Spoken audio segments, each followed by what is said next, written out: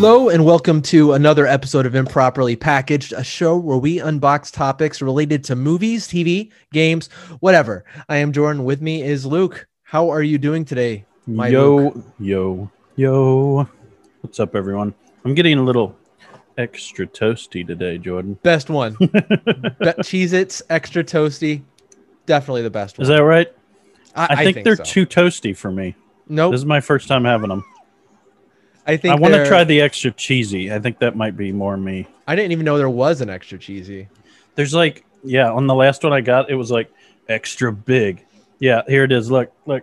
Oh, there it is. That shows up really well on camera. Extra big. Extra cheesy. I don't know about the extra big one. How big would you want them? I know. Yeah, I agree. Like what? You want it like a cookie size? That doesn't sound right to me. I don't know about that. But no, they're bite size. They're perfect. Yeah, perfect exactly. size. Shove like 2 or 3 of them in your mouth. You're good to go. Yeah. But I think, I got to try extra cheesy. Yeah, absolutely. We're wasting time, Luke. This is a big day. That's what we're here for. Stretch it out.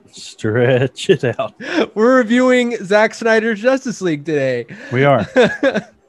It is a day. Yeah, it's a momentous day. It feels, to me at least, it feels like something big to me. I don't know. It's weird because technically it's a movie that's already been released, but we can talk about time ago. whether or not that's true or not, whether this even counts as being the same movie. But anyways, before we get into that, let's go ahead and just jump into what we've been watching / playing / listening to. Luke, what have you been listening? I think it's your turn. Is it? I've been... Let's see. So a band that I bring up often on the podcast, they have a new EP out, and I'm going to promote it because I love this band. It's a new EP from The Midnight. Yeah, they have a new EP out called Horror Show. And the Sax Brothers, as people call them. The Sax Brothers, the sexy Sax Brothers.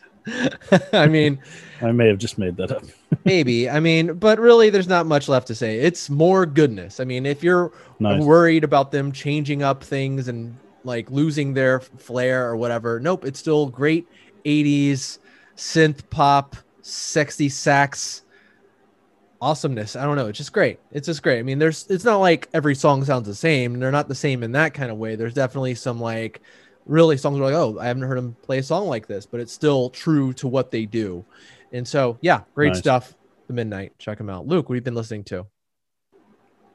So I did something that I'm going to suggest other people do. So other people may not listen to Spotify in the same way I do, which is my liked songs is like my curated. It's like sacred to me.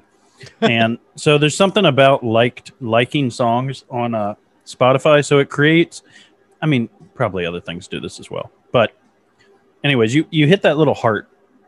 And it goes, it used to do actually a different category, and then they switched it. It was kind of weird because I now have, right? Yeah, I now have 2 playlists, like one from like pre-2015 or something, and then post-2015, which is like songs. Anyways, I have about 900, maybe a little bit more like songs at this point.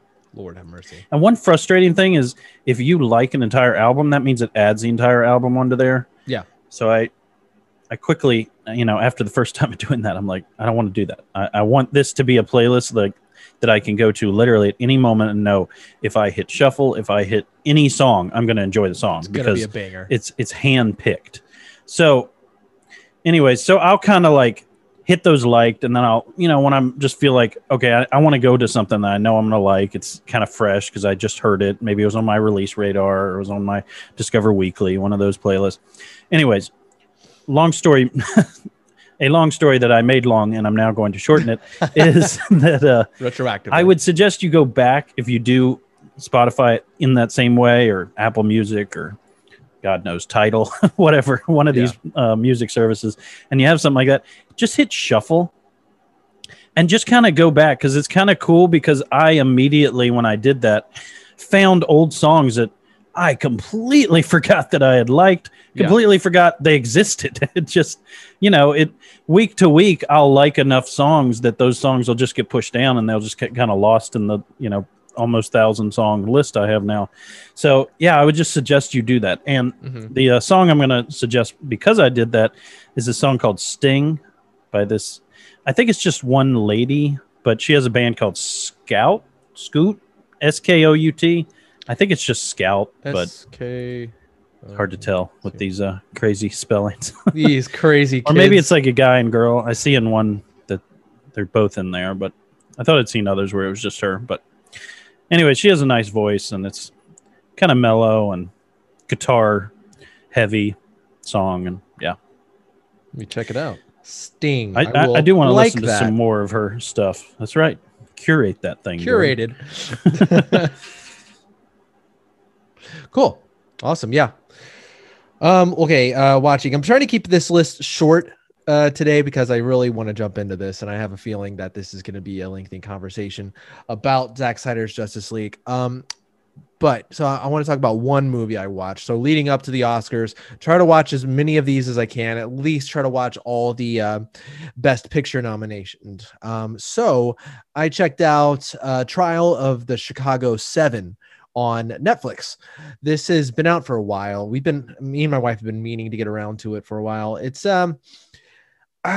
basically a story about these 7 protesters who got caught up in a lot of trouble, and there's a lot of controversy about this riots and who it was started by, and kind of just the story of what they're fighting for. And it's mainly a not crime drama, a courtroom drama really is where this takes place. It's mainly in the courtroom. There's a few flashbacks here and there, but mainly it's about the people on trial, the lawyers involved. And you know what? It's really entertaining. Like, it's surprisingly it's an Aaron so. Sorkin joint, so it will be. Yeah, exactly. It almost, like, when I saw it, I was like, oh, this is probably not going to win. Reason why, I'm like, it's too entertaining, because it's every now Aaron and then. Sorkin can make like raking leaves interesting. It seems like it. I mean, it's charming. I mean, it just, every cast member just has this charm to him. I guess that's his style. Like, it definitely seems completely unrealistic, whereas like there's no way this kind of wit was being thrown around by all these people, but what it lacks in probably realism, it really makes up for it entertainment, because it's a lot of fun to watch, even though, and it's you get invested in the story and like how everything's going to play out if you don't know how things went down, which I didn't. But it's interesting, the tale that's told, and it's an entertaining watch. I mean, Sacha Baron Cohen is in it. I mean, tons of people are in this freaking thing. Holy crap. There's so many people in this. Joseph Gordon-Levitt, Eddie Redmayne, like, and the list goes on and on. Just let me hit a few highlights just so people kind of have an idea of what this is. So Aaron Sorkin is mostly a writer. Yeah. This is actually one of his first directorials, but The Social Network would be one that people would know. A Few Good Men would probably be the biggest one. Molly's Game. These are all he wrote either for the screen or wrote the screenplay.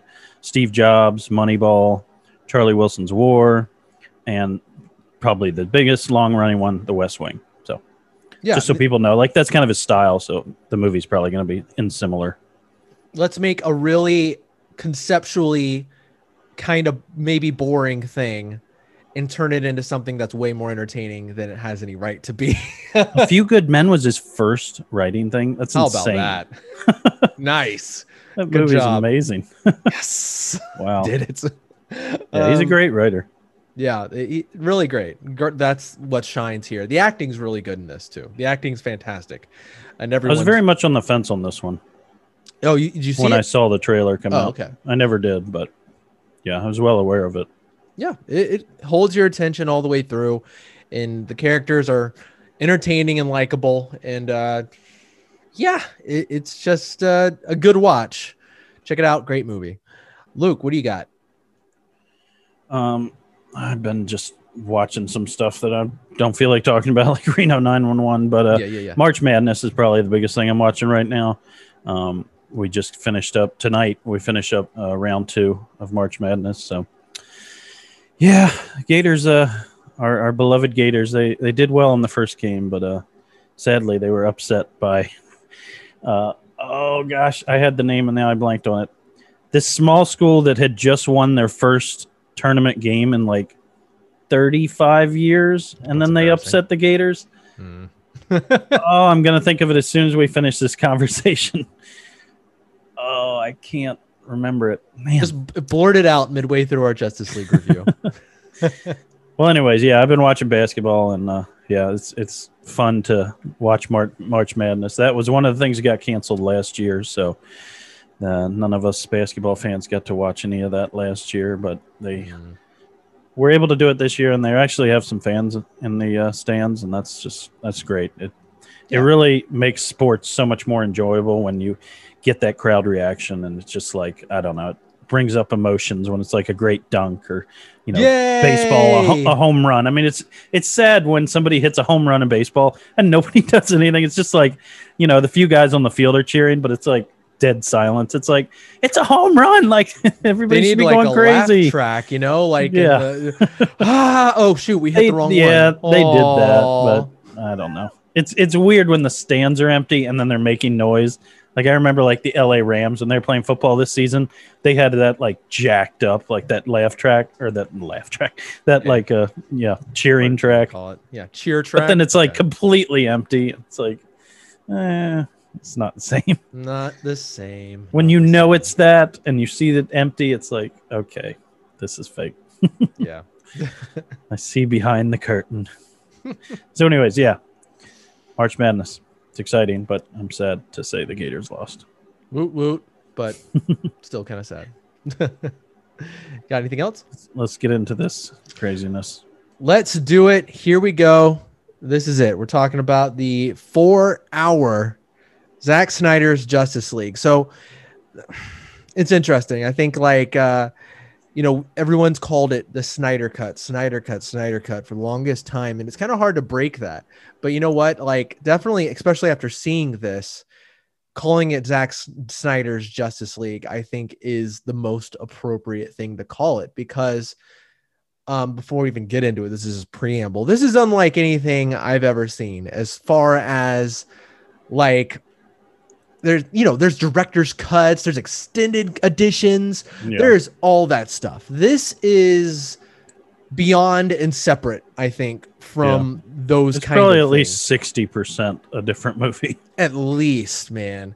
It's like it's like a lot of stuff there's a lot of stuff that's completely different, and a lot of stuff that is there is changed. Like we're talking like there'll be there's a part where, like, for instance, in the movie, the original, Steppenwolf and Wonder Woman are having an exchange before they fight. Every part of everything, Jordan. Yeah. Every part is completely different. And just this dialogue they have is different. And it's like, it just makes me wonder, think so many questions about how these changes occurred and what did they have to do to change what this is into that and what that is back to this and add a little bit more. It is like, regardless, I've been saying this all along, regardless of what I think about the finished product, this thing is fascinating. And like, it's crazy to me because I think this is something that will be studied down the road, not in the same way Citizen Kane is, but to say, okay, let's watch this one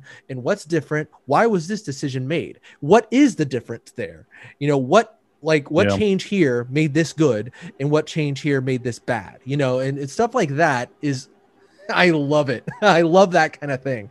And so from that standpoint, it's obviously very fascinating, but I can't wait to talk about this, man. So let's get into it. Kind of like a, maybe I'd be interested just to know how much stuff was still left on the cutting room floor. I know. Like if this was all left out of the original movie, like, how many takes did they do? How many scripted versions was there? Because it seems like most movies, I mean, you know, we don't see behind the scenes, but it seems like most movies are probably scripted about the same. And then maybe they say, okay, well, you can try improvising a little bit here and a little bit there. But this was like, they scripted some of these scenes in a couple different ways and then filmed all those ways. I guess Zach was like, I want to get this right, so I'm going to do it a bunch of different ways, and then I'll figure it out in the editing room. I guess so. I mean, there are legends surrounding this movie. It has its like own. There's like it has its own myth makers, like talking about, there's actually 7 different cuts of this thing. Actually, this could be like an hour longer. Like there's like so many different myths and and like talking about what was on the script and what the intentions were and reasons behind some of the changes. It has its own lore behind it. It's like, yeah, it's wild to me. Whenever I think about this cut and this movie, I think of Jason Momoa, because I think he was one of the first ones to like bring up, no, that's not the movie that I saw behind the scenes. Like, you need to see that. That was a badass movie. Yeah. It finally got his wish. Exactly. He was one of the first ones to champion this thing, which obviously inspired so many to go after it, which wow. And I'll go out and say it. I'll come out and say it. I was not a believer. I was very much like, yeah, I mean, it probably exists, but it's not finished and it's not going to be funded, and we're never going to. No one will re-release a movie in a new cut. That never happens. Well, yeah, but yeah, I just which it never does. Never does. And I was thinking, if it is changed, it's not going to be in the way people think it is. Get ready for a letdown, people, or get ready for it to be just like a few extra scenes on top of the movie you already saw. Yeah, I'm wrong. So pretty much. Yeah. Okay. Let's jump into it. Just quick non-spoiler takes on the movie. Luke, what did you think of Zack Snyder's Justice League? I thought it improved on a movie that when I originally saw Justice League, I thought it was all right. I didn't, Batman vs. Superman, I came out of it thinking I hated that movie. It was terrible. But Justice League, I came out of it thinking, okay, I think this is better than Batman vs. Superman, but it was very confusing, cut up, and yeah, I just didn't come away feeling great about it. And then when I saw more of the movie later, I actually started to like it less. Yeah. And so I, saw this, which we went ahead and watched Justice League, the original, before we watched this, so I could compare. Mm-hmm. So I'm pretty fresh on both versions. And yeah, I think it's hard for anyone, I imagine, to say that this isn't better. I mean, the only reason I could see someone not saying that would just be a length issue. They just have a problem with the length and just how too much to keep up with, that kind of thing. This is definitely a movie for comic book fans, so I could see that being an argument, but I would say it definitely improves on it, but it still doesn't make it a movie that I'm super down on. It's just down with, not down on. That's opposite meaning. So yeah, it definitely improves it, but yeah, I still have my issues with this movie for sure. Yeah, I obviously I've only seen this once, and I actually, before we did this podcast, I went back and I watched a few little scenes again here and there, just because I wanted to remember a few details from it a little bit. It's a long movie. There's a lot going on. Sometimes it's hard to remember little things here and there because there's, as you said before we recorded, so many scenes. And so it's hard to kind of recall a lot of the stuff that happened. But yeah, I came away, at least after the first time watching it, I like this movie a lot. I think I just had a really great time watching it. It's, that being said, it's hard. I've never watched a movie like this in like the same mind. It's hard to get into the mindset of, I'm watching a movie, let's see if I like this movie, when it's like this, because there's so many outside things being like, oh, remember the first one, and you're comparing it to the first one, and oh wow, that's so much better than the first one. There's been so much talk since then too, that you've done with other people, you've heard other people do, you've heard podcasts talk about it. It's like there's been so much said about Justice League. Yeah, so, absolutely. Yeah. It's also really hard. It's like when I watch Citizen Kane. It's like I've heard so much about Citizen Kane, then I watch it for the first time. So, yeah, I think I would have a completely different experience if I'd never seen it, and I probably would with this movie as well if I'd never seen it before. Absolutely, and and it's also, as you said, this is for comic book nerds, not just people who are like, I like Iron Man. Very much so. But this is for comic book nerds. Like, this is very confusing for people who are just like, I want to see a movie about things that happen. Yeah, absolutely. And in the proposition of, oh, it's 4 hours. For me, that's like, for a movie like this, like from a nerd standpoint, that's exciting. From like a film standpoint, that's insane. And so for if you're just, I like movies, you know, I like action movies, I like some superhero movies. You're in for a strange world with this that you may or may not jive with. And you know, it's kind of, and not, since it's hard to recommend, you know, it's one of those things where it's like, my mom can watch Endgame and come away being like, that was great. I don't know what I don't think my mom would get into this at all. You know, I think she'd be like, this is weird. And then like, even Endgame would probably be confusing, but yeah. So this was like a whole nother level of confusing. Oh, absolutely. A whole nother level. But because you also, with Endgame, like, a lot of people have seen those Marvel movies. They've been introduced to those characters, and they probably at least have some scratch on the surface idea of what's going on with the story. This, it's like, who are these people? What are they doing? Yeah. Because there's been like, what? Superman? Like, there hasn't been much introduction. Wonder Woman? Like, there's been like 2 movies before this. Yeah, absolutely. And, you know, that being said, people who are into this, people who are into the DCEU, even if you're critical, highly critical of the DCEU, I think check this out. If you're a fan of the DCEU and you're a big champion of the Snyder Cut and like you're looking forward to it, I think this is going to give you what you wanted. I think this is going to fulfill your hopes, which I think is saying a lot, because hopes were extremely high for a lot of these people. And I can't believe I'm saying that, but there's something about this movie where you said, you know, watching that last movie, something felt wrong. You know, like we talked about this a few times where you're like, moments will happen. You're like, something's wrong. There's a lot of that in that movie where you're just like, something's not right. Mustache Gate was the first, like the very first thing. It was like, yeah, this has no business being in this movie. And this is how they chose to start it. Absolutely. It's strange. Such a strange thing that it's going to be one of those things where this movie is like, to look at it as it is, but also to look at it, it's almost like in a way, like a constant damnation of the original, because like makes the original even more head scratching. It really does. It makes it baffling. And you know what? Unless I'm just so curious, I'm probably never going to watch that version ever again. The original, or I mean, we're probably just going to end up calling this one Justice League, and that one Justice League, a lot of people call it, but it's wild. That's funny. It is wild. But that being said, I personally, I'll not follow about other people, I personally really enjoyed this movie. It did a lot of things for me that satisfied me, what in a lot of ways what I was looking for in a Justice League movie. In a lot of ways, a lot of the characters that I had problems with were either better or completely fixed. In my view, like characters like Cyborg, for instance, I feel are a reinvention from in comparison to the last movie, which is he definitely had a lot more backstory. That's for sure. No kidding.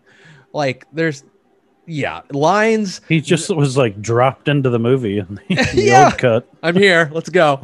Like lines that were groan inducing. A lot of them are gone. CGI artifacts, then like scenes that looked unfinished. A lot of those are gone. And like a big thing, which I did not think was going to be a big thing. Like, honestly, the whole color correction that was done to the movie, like the original cut, the way they made that like super colorful and whatever, man, that ruined the movie. That like literally ruined the look of the movie. I mean, regardless what you think about dark and gritty superhero movies, yeah, it took like most of the time. I think Zack Snyder's Justice League is a good looking movie. I think it looks good. Like, I think the way things are lit, I'm like, oh, I guess this is how I was meant to see it. It literally like, it's like I put my glasses on, you know, like, oh, now I can see the movie for how it's supposed to look. What do you think about 4x3? 4x3 is something I'm still iffy on. I'm still kind of like, I kind of got a primer for it before I watched this movie, because before I think it was Wednesday, I rewatched Batman v Superman. So they like all the IMAX scenes they had in that movie were unreleased in physical and digital form until recently. They have a new physical copy, which I did not buy, but they updated all the digital copies of that movie to include these IMAX scenes, and they are in that same format that the entire Zack Snyder Justice League movie is in. So several scenes in that movie are now that way, and I was kind of primed for it, and it didn't distract me too much. I'm still it's still in a way where you're like, huh. I'm not sure how I feel about it. There's in some scenes, I think it looks good. In other scenes, I feel claustrophobic. That's just so yeah, I'm divided on it. Well, how about you? What do you think about the 4x3? I see no point. I just don't think it served a purpose. I think 4x3 is, first of all, it's an artifact of the past. And to me, the only reason you would bring it back is if you're really trying to like make a statement with your movie about it. I think of Lighthouse as like one of the only examples in recent memory that did it for a reason, and it made sense to me. But I never like being constrained in the format. It's like, I want to see more in any movie. Mm-hmm. And if you are going to do it, like, there better be a darn good reason for it. And to me, it's like, this is a movie about superheroes and a lot of action. So I want to see as much as possible. If anything, I want it like 23 by 9, you know, instead of 16 by 9. Like, I want it super widescreen. So yeah, I didn't get it. I also don't get why so many pictures came out black and white of this movie. Nothing was in black and white, so I don't really. There's a trend that I'm not too don't really understand with the whole black and white versions of movies. They did this with Logan, where they have a black and white version. They have a silver and like a black and chrome version of Mad Max Fury Road that's black and white. I just don't get that craze. I just don't. I know a lot of people really appreciate it and think it's beautiful, and they're going to release a black and white version on HBO Max of Justice League, but I don't know. Whatever that's for, whoever that's for, it's there. But I'm glad it's not like, and we're changing it to black and white. Oh God. Yeah. But from what I understand, this 4x3 aspect ratio, it's like, okay, so on home releases of a lot of IMAX movies, what you'll see, like a lot of the Transformers movies do this, is where you have the letterbox and then an IMAX scene will happen, and then it takes up the full screen of the whatever widescreen TV you have. It'll take up the entire full screen without letterboxing or any of that stuff. But from what I've heard a lot of people say, that's not true IMAX frame, because IMAX frames are tall, not wide. And so that is, you gotta cut a little bit. That is his way of trying to bring that IMAX experience home, which I will say to that, we don't have IMAX screens at home. No. And so TVs are not tall enough, so we're not going to get that same thing. And so personally, I don't know if it gives the experience that he's going for, but I'd be happy to talk to someone who has a different experience or different opinion than that. But yeah, that's I don't know. That is something that, I kind of wish there would be an option, at least. Like when this movie comes on 4K Blu-ray, which I will buy, I hope there is an option to switch over to like a more wide, a screen that takes up the full real estate of your television set. Mm-hmm. For sure. I can't imagine watching that. It'll be hard. We both have pretty large televisions at home. It'll be very hard if you had like, say, a 40-inch or, God forbid, like a 32 or something like that. Or your phone. Or your freaking phone. For instance. It's watch it on an airplane on your phone or something. Can you watch it in like Tubi mode? How like, the Tubi app, it takes up your vertical. That's true. Hey. Maybe. I don't know. That'd probably look a lot better, honestly. Probably would. Maybe that's a little too thin. But anyways, Or just don't watch it on your phone. Just wait till after the flight.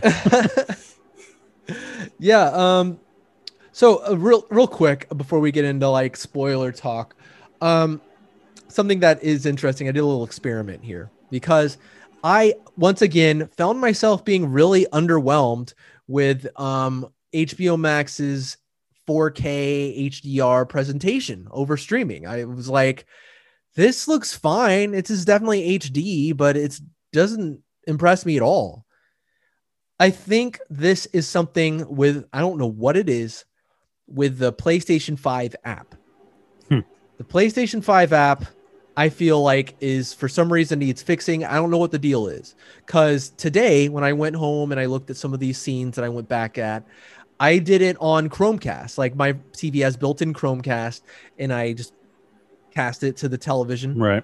Looked perfect. It looked fantastic. I was like, wow. That's where I like came away and I was like, this movie is really good looking. Holy crap. Like I was watching just a few of the action scenes. I was like, this is great. This is fantastic. I can't wait to own it on 4K. If I ever watch it again before that, I'm definitely going to watch it this way. But PlayStation or HBO Max, I don't know who's responsible. Fix that crap. It's so weird. I was trying on the Xbox Series S also to see if there's a difference there. I know you watch it on your Apple TV. Everything's Apple TV. I love that thing. Yeah. I will never use anything else. Apple. Can't go back. No going back. Need to invest in that crap, I guess. Get the max. Well, it's also like it works with your phone, you know, like super well. Like if I'm like feeding the baby, like I can just grab my phone and I can now control my Sonos, my TV, and my Apple TV. So like everything's controlled right from my phone. Yeah. Like I can have a remote to turn on my TV, to change the volume on the Sonos, and Google does it. So I don't know. It's just a nice thing. Something that's really, really difficult in this movie, if you're trying to get to a specific part, it's very difficult because this movie is so long that if you move your finger just a little bit on that little tracker, you're going a long way. Yeah. You're going way further than you thought you did. You're like, okay, well, that's several scenes away. Oh my God. Yeah. How much of this movie is there? All right. Let's get into this. Let's talk about this. There's so much to talk about as far as like, if you think too much, if you think that this is like, well, it's just the original with new scenes. It's like seeing it from like the beginning is a shocker. I think the very first opening scene is like, what? This is crazy. And it kind of announces what you're in for with this movie. And I think at least. What do you think? I agree. I still didn't like how they still like went to characters that they hadn't introduced. That's the thing I don't like about Justice League at all, is just that we don't know these characters. Like, especially if this movie had come out when this movie was released, like we don't know any of these people. Aquaman wasn't out at that point. Like, we don't know these people. Yep. Like, so Cyborg was just like there. That's still something that annoyed me in this version too. It just, I don't know. It just, Marvel does such a good job of like introducing you, easing you into characters. Like the main character, you know, then meets the person doing something, and I don't know, it just like eases their way in till you get familiar with them, and then the stuff starts to happen. This movie still is like, I don't know. It just it to me it always bit off more than it could chew, and I still feel like it bit off more than it could chew. This is a problem with not just like DC, but a lot of like, even actually aside from Marvel, a lot of like superhero and sci-fi, anything that's like based on something, they'll do this thing where it's like assumed knowledge because they're fans writing the thing. They forget that they need to introduce you to people. And so you're like, look, it's Cyborg. You know, Cyborg. It was like, well, you shouldn't assume that. And if you you don't know this Cyborg. And so, that's true. That's a real thing. What did you think about this whole screaming into the heavens to kind of like set this ripple throughout the world to awaken the I thought it was a much better explanation for it, but I don't know. It still was like, I guess maybe I'm giving Superman more credit than he deserves, but it's like, maybe don't do that. maybe, I mean, obviously he didn't know, but it's like I guess I feel like Superman would know, and it's like, shut up. Like, don't do that. Like, you're going to bring horrible things to Earth, so shh. Something that's always frustrating me, it seems like Superman's like the least informed person, like around usually. But he's like built up to this level where you feel like he's like omnipotent almost. Yeah. He's not, but he's like the ultimate superhero in every way, so... I don't know. Like I said, I'm probably giving him more credit than he deserves, but it certainly is a much better explanation than before, which was just like, I don't know what's happening. Yeah. Here we go. Accept it. There's something about it that is inherently ridiculous, but at the same time, I don't know. I love it. I don't know why. I just like I saw it and I was like, that's such a neat idea, even though it is kind of ridiculous. I don't know. Just hey, I mean, I'm like I said, I'm not down with all this, but I'm so glad that this made it more enjoyable for you because I know that this is really important to you. There was something that hurts. It's Superman. It's like your favorite guy. So, yeah. Yeah, Plus, this may be the last time we see Henry Cavill as Superman. So absolutely, like, I know. At least they justified it a little bit better. Yeah, and I have some things to say as well about Zack Snyder and Deborah Snyder's conception of Superman and how they write him. But we'll get to that when we get to that. But yeah, I thought that was an interesting way to open the movie. And I think from there, it kind of goes to something more familiar. I think it goes from like to the Aquaman scene. But again, everything feels different. It's not like anytime we say we go into this scene that was in the last movie, it's there, but it's different. The dialogue's different. The framing of it's different. The pacing of it is different. And sometimes I think the pacing of things getting slowed down is good. And sometimes I think it's bad. There'll be scenes where I'm like, you can cut that out. You can cut that out. There's something that frustrates me sometimes. Nolan, I think this is one of his weaknesses. Like he sometimes. Oh, here we go. Yeah, I know. Attacking my boy. I know. We jump around a lot in a lot of Nolan movies. There's a lot of hopping around. There's a lot of hopping around in this movie, and I think they sometimes do a bad job in this. But something I'm a sucker for is establishing shots. I think establishing shots are really important for me to orient myself into my environment and where we are. And this movie has that in a lot. It has a lot of that. Maybe too much of that at times is the problem. I think a little of this goes a long way where Nolan is like, sometimes you'll be like, we're on a plane. And then all of a sudden you're in a room and you're like, well, where's that room? But yeah, he's like, there's not a lot of hand holding there, but sometimes Zack Snyder does a lot of hand holding with his visuals, but either way, yeah, it's there. The Aquaman scene to me is a good example of, I guess, how I feel about most of the scenes. Well, so that generalization can't be made because many of the scenes weren't in the original. But for the scenes that were in the original cut, flowed a little bit along the same lines in this movie, I will say that every one of them was improved. I agree with that. But that still, to me, doesn't completely justify them. I still... it all comes back to I really didn't like that Aquaman movie, so it's hard for me to get down with Aquaman at all because they didn't establish a good character for me. So anyways, it still to me was still confusing, like so much in this movie. It's just, here's somebody, we need to make them part of the team.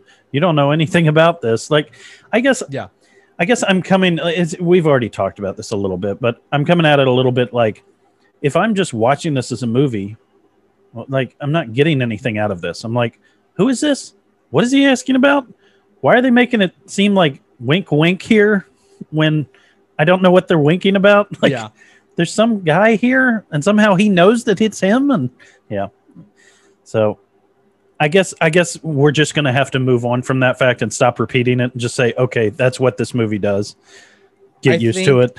Like a lot of the things that are in this movie we're always going to be subpar like that because of the foundations. Because of the way they chose to do it. Exactly. They chose to skip right into this. Exactly. They chose to introduce Aquaman in a random video file on a Lex Luthor hard drive. And so, And so when you're seeing him and you're like, that's Aquaman. It's like, well, you don't know this Aquaman. You should have no reason to be excited to see him. They need to earn that, right? And so, again, assumed knowledge is there. But I think the scene's pretty well done. I mean, they cut out a lot of jokes. Sometimes the jokes work in the last one, but most of the times I feel like they are worth cutting out. Yeah. But the Flash stuff. I like the Flash. They did a lot better. But like he was so leaned on as the comic relief in every single scene. And I'm sorry, but the lines are just really dumb. Like most of the time, there's these like little one-liner things. And it's like, I get you're trying. But it's like, maybe just don't try if it's not going to work. Like Marvel does comedy. I'm sorry. Like maybe you just need to accept that you're just a dark movie, and it's not a lighthearted movie. It's just, I don't know. It came off as, to me, obnoxious, where it's like the things he say are just silly. It's like what kids would say. It's like, okay, you're supposed to be this like really smart dude, and you're not acting like it. Yeah, a lot of that has been cut. There's still some stuff in there with the Flash that gets under my skin here and there. That's in this cut for sure. That I'm like, this isn't funny. Stop. Yeah. I just wish it was funny, or it just didn't bother trying. Exactly, and they sit somewhere in between. Sometimes it feels so labored. You know, there's a few scenes where like you're like, ooh, they're really trying here to make this really funny and likable, but it's not. Yeah, that happens a lot less in this one, but it's not, every now and then it rears its ugly head. Okay, so again, there's gonna be a lot of scenes, a lot here and there. Like a lot of the stuff that's in this movie, it's a lot of in between scenes, like a lot of context adding scenes, but yeah, and there's some things that are just entirely different. But what we get next, I believe, is the Wonder Woman action scene that was in the first movie, but here comes off different to me. What did you think of this? This introduction? I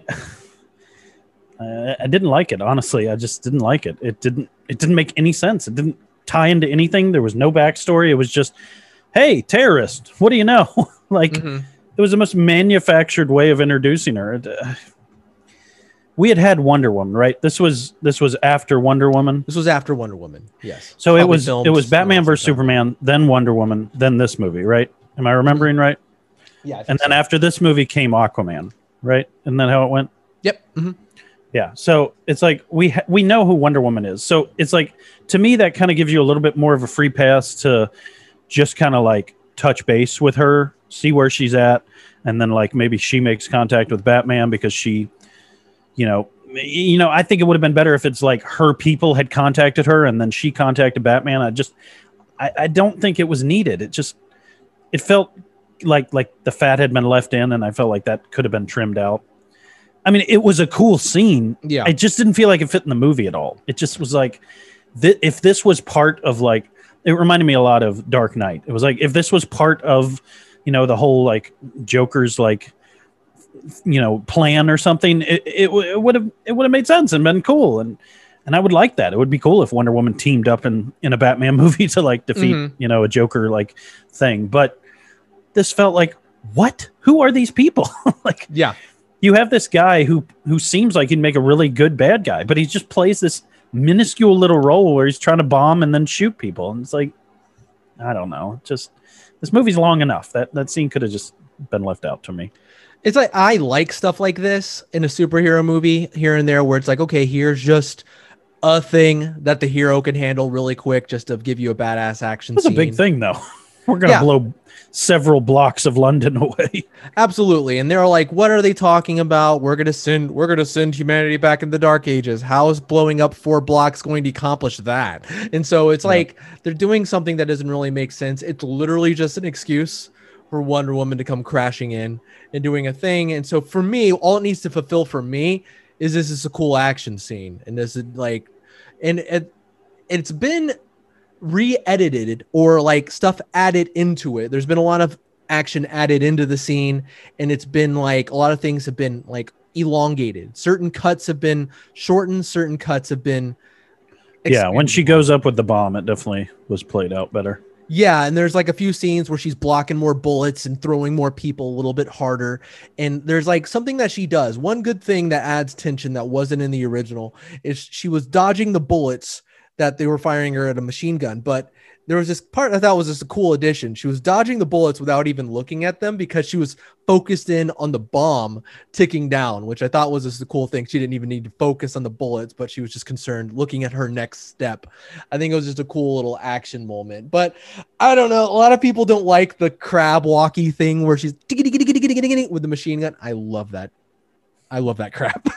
Blocking all those bullets. Do you like the thing where she like kind of, they do this thing where they'll go into slow motion, but then they'll like try to show off her speed and she'll like kind of zip here and there to like knock people out?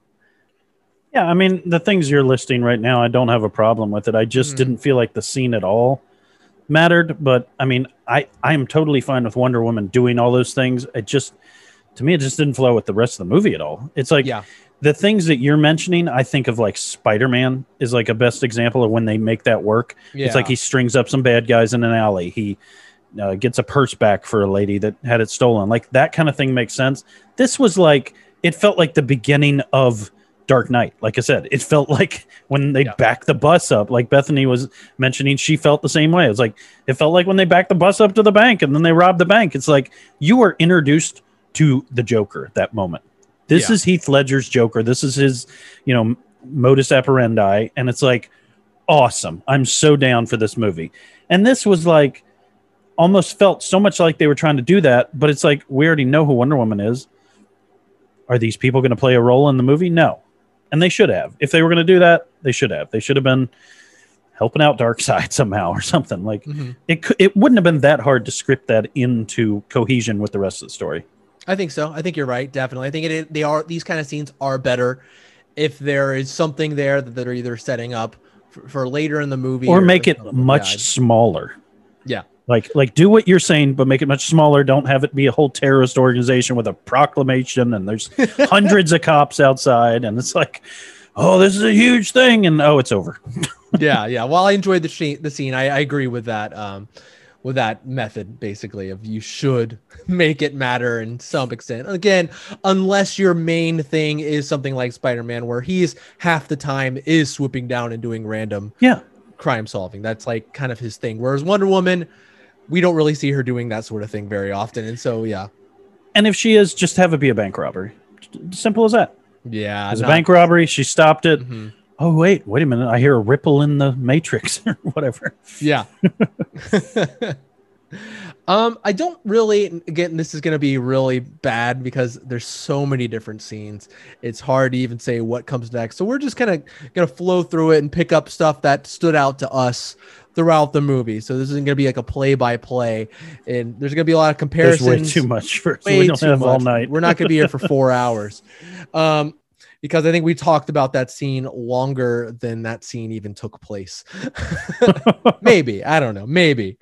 But they cut out a cringer there where there was a line that said, like, I don't believe it. What are you? And she said, I'm a believer. And it was a stupid line that doesn't make any sense. Lord. And they cut it down to, I don't believe it. Believe it. And that's cliche. Good enough for me. Way better than I'm a believer. What does she mean? It's like low-hanging fruit too. It's like, come on, Josh Whedon. Like, what are you doing, man? Yeah, he must have had some like bad clam chowder or something before he went onto that set, because he's a very capable director. He came off the heels of Avengers. Praise left and right. I'm going to come into this DC universe and I'm going to show them charm and their world and whippiness like you wouldn't believe. He like tripped as soon as he came in the door. Yeah, pretty much. I mean, yeah. Okay. Anywho, next up, I think we get a few scenes with Cyborg. We get a lot with Cyborg. I think he's almost like, aside from maybe Batman and Wonder Woman, he's probably the most focused on, wouldn't you say? Oh, yeah. I mean, that only leaves Aquaman and Flash. I feel like actually Aquaman probably has the least to do in this movie. I think as a character, he doesn't really have.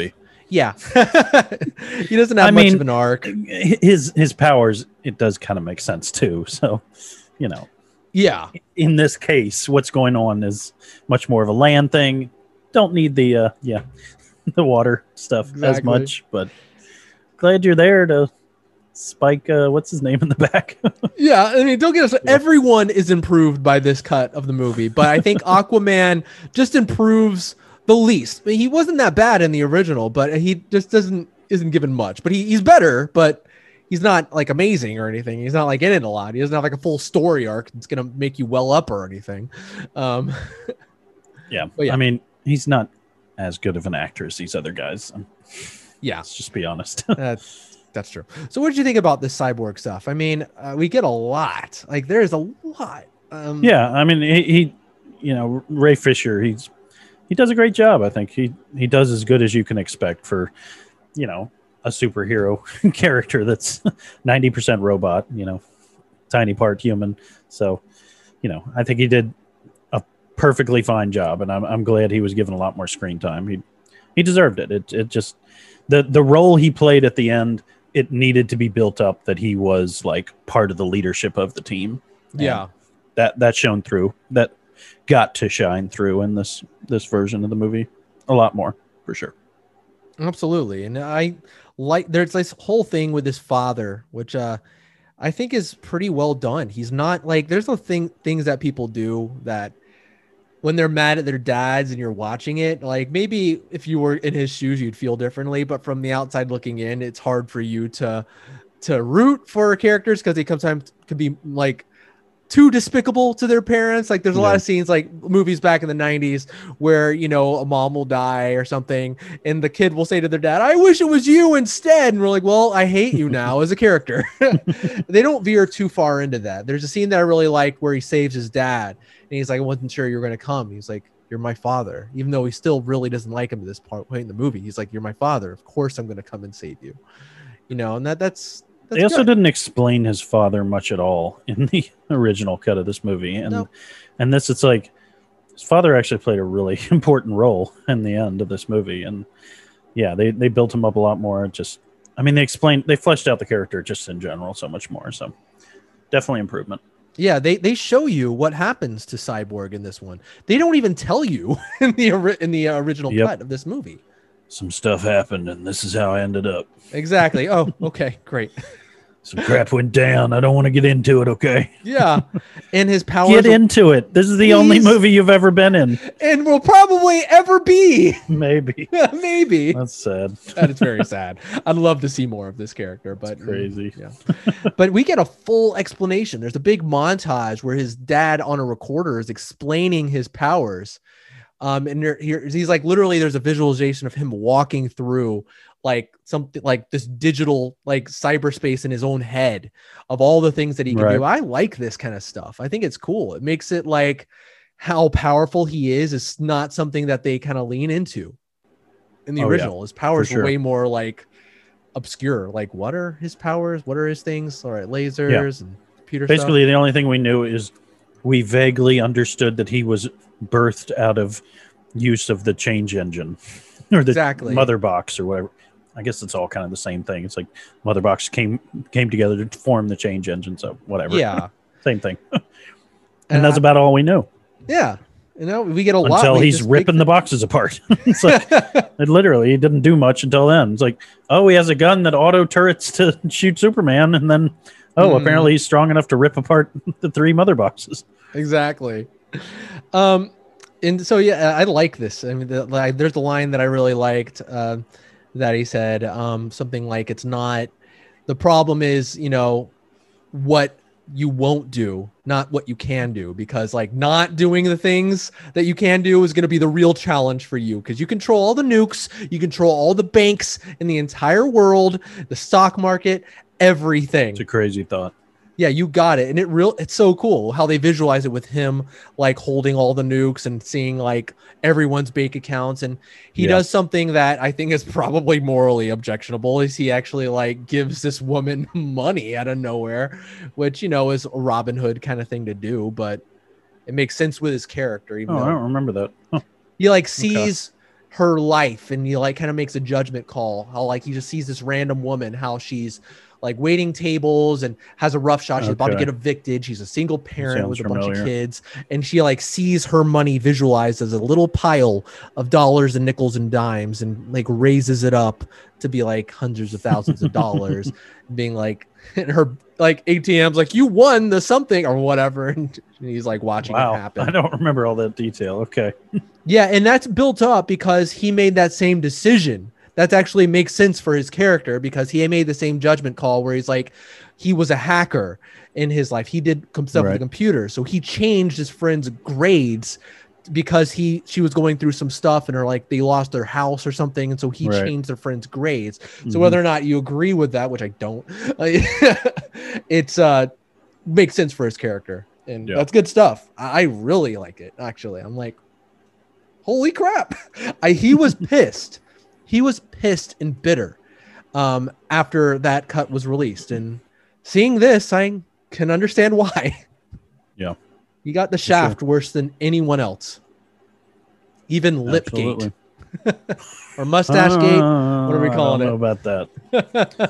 That may have been the worst thing I've ever seen. Maybe it was maybe one of the biggest shadows that hung over that first movie. It couldn't even be mentioned without the fact talking that it was about the it. First thing you see was, I think, it just made it worse. Yeah, let it be said, none of that is in this movie. There is not a single Mustache Gate scene in this, and it's completely genuine Henry Cavill lip all the way through. Yeah, there was one part where he looked a little odd, I will say. There was one part Bethany and I were both like, he looks a little strange there. Which part was it? It wasn't Lipgate, but it was shortly after he changed suits, and I don't know. It was somewhere in there. It was I don't know. His face just looked strange. It almost looked airbrushed or something. Yeah. I mean, it was nothing like that, but it was like that. A little that looks odd. What did you think of the siege or the infiltration of Themyscira this time around? I guess I mean, should say. It was definitely explained better, wasn't it? I mean, the action flowed better. Yeah, it's still. I just feel like I'm repeating myself, but it still just feels like if you don't know what that is, you'll come into that scene being like, "Where are we?" Yeah, but that being said, out of everything, we have the best explanation for the Wonder Woman stuff. The Wonder Woman stuff, like Themyscira, we should have some sort of familiarity with at least the environment and where we are and what this civilization is all about, because we were, theoretically, if you saw the movie, introduced to Wonder Woman before this. I just think it's a lot better. Just again. It made him look not as awful. Yeah. They made him look like rag dolls in front of him. Yeah, before. Exactly. And there was a badass moment I thought was awesome. It was like a 300. I mean, obviously Zack Snyder 300, but it was a 300 line. I was like, that is awesome. Where he was like, I shall bathe in your fear. And he's like, daughters of Themyscira, show him your fear. We have no fear. I was actually enthralled by that scene. I thought that line was so BA. It was definitely like a Spartan moment. Yeah. I thought it was awesome. Like I said, definitely an improvement. Yeah. And it's little nips and tucks here, but probably one of the biggest is, the whole thing comes down. Instead of this, one of the worst parts of the original movie, I remember there was this part where Steppenwolf just jumps out of the and it looks awful. Cuts through it with his axe. Yeah, and it looks like he's in like a Windows XP wallpaper. And I was like, that looks horrible. Because it wasn't in the movie. That was a reshoot. That's another thing. I hate being a complainer, but that's the thing I still have a problem with this movie. We need balance. Steppenwolf is so CGI. Oh yeah. He looks better in this one, but he's so CGI'd. And one of the nice things about Marvel is, yes, one character is completely CGI, but I mean, I guess Groot is too. I don't know. They do something so much better about the way they do it. It just, Steppenwolf's such an important part of this movie. He literally is driving the main premise of everything in this entire film. And he just doesn't look that good to me. Like Thanos, I don't know. They're really two sides of the same coin when it comes to Thanos and Steppenwolf. They're two giant guys that are conquering the worlds. So I mean, there's something about all CGI characters. I've never liked that in anything. I think I can kind of tell you why. I think for some of it, at least. I mean, not to try to explain your feelings, but okay, so the original Steppenwolf or whatever, the one that was in the Joss Whedon cut, he was almost like an Uncanny Valley kind of thing. They made him a little more human, and it looked awful. They tried to make him a little more like Thanos, where he's has human features and he has human, you look at him and he's just a different race of whatever. And so, but with this one, and that obviously didn't work. It looked awful. It looked terrible. It was just a really hard miss when it came to that. It was this one is okay, no, he's an alien. We're just going to make him look like an alien monster. Yeah. And that's what they did. And and you don't get the benefits of having a Thanos or someone who has like eyes you can look at and you see a person or you see like a character. You look at Steppenwolf here and you see a monster alien that you have to fight. And and while he looks a lot better, I think he looks a lot more threatening. He does not look great compared to a lot of the really great CGI creations that we've had with Marvel and other things. Like he just doesn't look like something you can really attach yourself to. It's just like kill that thing, right? Just kill that. Yeah. Kill it with fire. I agree. That being said, I think his armor looks really cool.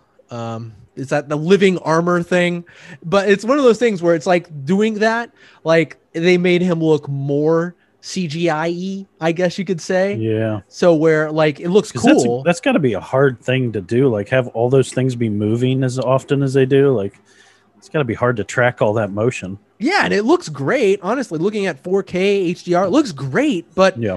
I wouldn't say it looks real. It's like one of those things where it's like you can have a visual effect not look real, but still look good. I think it's because of the lighting. It's very hard to have lighting look good on reflective surfaces. Yeah, on CGI things. It's almost always shiny, and it's yeah, and it's like that's not what it would look like in real life. So it's in that uncanny valley area for sure. And that it looks mostly always clean. Yeah, it looks cool, but it doesn't look real.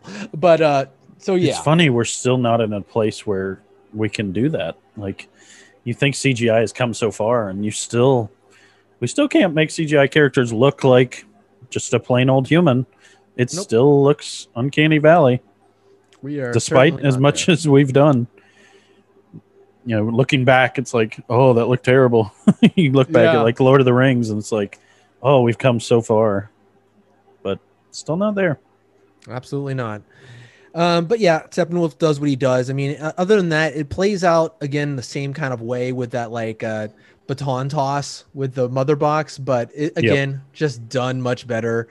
It's weird with action to kind of explain some of this because the way a lot of filmmakers pace action, sometimes you feel the intensity of it, but with a few cuts or a few like lingering on certain movements or adding something in can just change the whole thing and make it tense where before it just wasn't. You just felt nothing.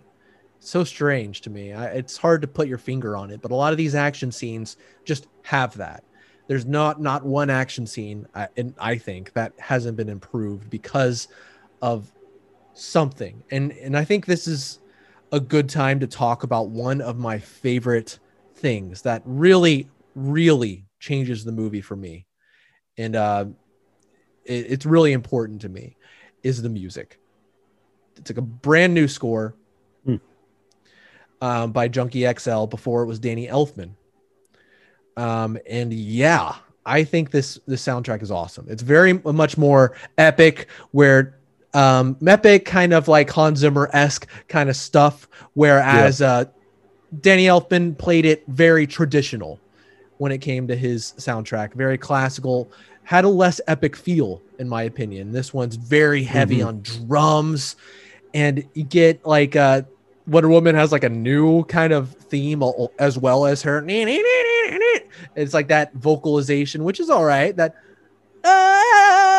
you know what I'm talking about. Yeah. But we'll get to it later, I'm sure. But the addition of the Man of Steel score is like that meant a lot to me. I love that score. It's one of the best things about Man of Steel, and I felt like they haven't really utilized it that well since Man of Steel. And I feel like there's some moments here that like really work for me because of that score. And I think a lot of that's because of my attachment to it. But I think the music sometimes during these action scenes will be like this continuous driving beat and this continuous driving thing that makes the scene feel more cohesive, where I feel like the music before made the action scenes felt a little bit more broken up. It's hard to explain, but I felt like just the action scenes, the music helped some of these action scenes flow better for me, where I felt more intense and just a little bit more into it because of this music. And it was just super important to me, at least. I could see that. Yeah. I could see that as an improvement for sure. Yeah. I would agree. I don't have any problem with that. Yeah. I mean, they're not all the music's great, but I think the music during the action stuff is really, really hype. Um, let's see. You want to talk about the Flash? What's been changed with? Yeah, I think that was one of my favorite scenes. I think that was one of my favorite like new things when he like saved the girl at that interview with the dog. Like, still, it was one that was like, I feel like it jumped around and it was just like, what, where are we? But I did like it. I liked it a lot. They did a lot more with Flash this time that made me just like him. And I've always liked Flash, like from when I was a kid. I just always liked the idea of the Flash, just the speed and being able to like manipulate time. And it's just, yeah, it's a cool character, a cool thing to like. It's more than just, oh, I can run fast. It's like you can actually like bend the time space, and like he has this like electricity power. It's a cool combination of powers, and I think this, other than maybe Cyborg, I think this was the second most majorly improved thing about this movie. I completely agree with you on that. Like I feel like, despite the joke thing that I still stand by, it's still like, just stop. Every now and then it's fine, but sometimes it's groan inducing. Better. You would know better than me, Jordan, but he's supposed to be like like some nuclear engineer or something, nuclear scientist. Isn't that right? It differs Barry Allen sometimes, but yeah, I think he's a biological scientist, I think, but I'm not really completely sure. But he's a genius. Like they say it in this movie. His dad says it. He's a genius. And he is. He's supposed to be a genius. And in the original cut, you get no inclination of that. And to boot, you get the annoying jokes, but then you have the cool powers, right? He doesn't really ever, there's no point in that movie where he sticks out as doing something really cool. He's always tripping, or usually always doing something where it ends with him not really doing exactly what he wanted to do. I don't know why, but they wanted to do it, I guess. Joss Whedon were like, oh, he's still learning.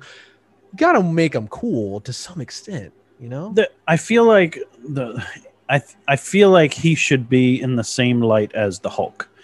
Whereas like the Hulk in Marvel movies he's a little awkward, you know? He's clearly very smart. Like they make that obvious when he like engages with Tony and like talks up theories and like science basically, and I just didn't feel like Barry Allen ever engaged in that, and I wanted a lot more of that. It's like, I'm fine if he's an awkward like younger, you know, Flash, but he just never came off as like brilliant. He just came off as, okay, it seems like he's kind of smart, but he's also like way more awkward. Like they lean so much on that. It's like, have that, like he can be a little awkward, but then have scenes where he like super impresses people by understanding something. It's like, I don't understand social cues, but I certainly understand how to, you know, figure out this algorithm so that it'll make time, space, and bend or something, you know, something cool. But they didn't lean into that like nearly enough. Yeah, even now, not enough. There is glimmers of it where in the original there was none. Like when they were talking about the mother box. Glimmers. Yeah, he was like engaging in in that conversation, not in a jokey way, that he understands the molecule. I just wanted a lot more of that. Absolutely. Same here. And there was, in the original, he was never serious, just never, ever. But there were actually times in this, oh my God, he's serious. He's empathizing with Victor's loss, like stuff like that. He's doing things that I'm like, oh, you're actually a real person. And and the power stuff, he does cool things. He does things where I'm like, that was awesome. Like the scene you're talking about. That was freaking awesome, where he like breaks the glass just with his sheer speed, rips out of his shoes. That's so cool. Absolutely. That was, we needed that so much more so we could endear ourselves to him. And that would help lead into his movie, which I always think should have came first, but at least it's like, oh, okay, that's the Flash. It was pretty cool in, you know, the Justice League movie. So I'll go see his movie. I'd like to see more of that. Other than I'd like, what was he gonna do? Trip the whole movie? And so no, it's like you see this and you're like, yeah, I gotta see something cool to want to see him more. And so that was really cool. And you know, the visual effects, I think just the color palette in this movie makes some of these visual effects shine. That's a beautiful scene where it's all in slow motion. You see all the lightning and like the background as he's just going in slow motion. That's cool. And that like separates it from like other speedster scenes that we've seen in the past. because we've seen a lot of speedster scenes with like Quicksilver and Sonic. And so with this, it just does some things where it's like, this feels different, unique. And I'd like to see more of this. Yeah, definitely. Such an improvement. Yeah, and there's like a lot of that. There's obviously we'll get to what he does at the end, but there's like that scene where like he's escorting people away and a bunch of rubble falls, and then he just quickly like saves them all from rubber, and it's like and that was sweet. That was great. Yeah, I was hyped by moments like that for sure. I think that's supposed to be Iris West, by the way, even though they never say her name. That's like supposed to be his love interest. So okay, presumably we'll see her assume again. that, yeah. And she wasn't in the other movie at all, right? Nope. And she's like a pretty big actress. I've seen her in some other stuff. Wow. It's weird to like just not have her shoot her scenes and just never mind. Again, this is one of those scenes where you wonder. There's so many parts in this movie where you're like, why did they cut that? Why did they cut that? This is one of the big ones for me where I'm like, why? What reason could they possibly have?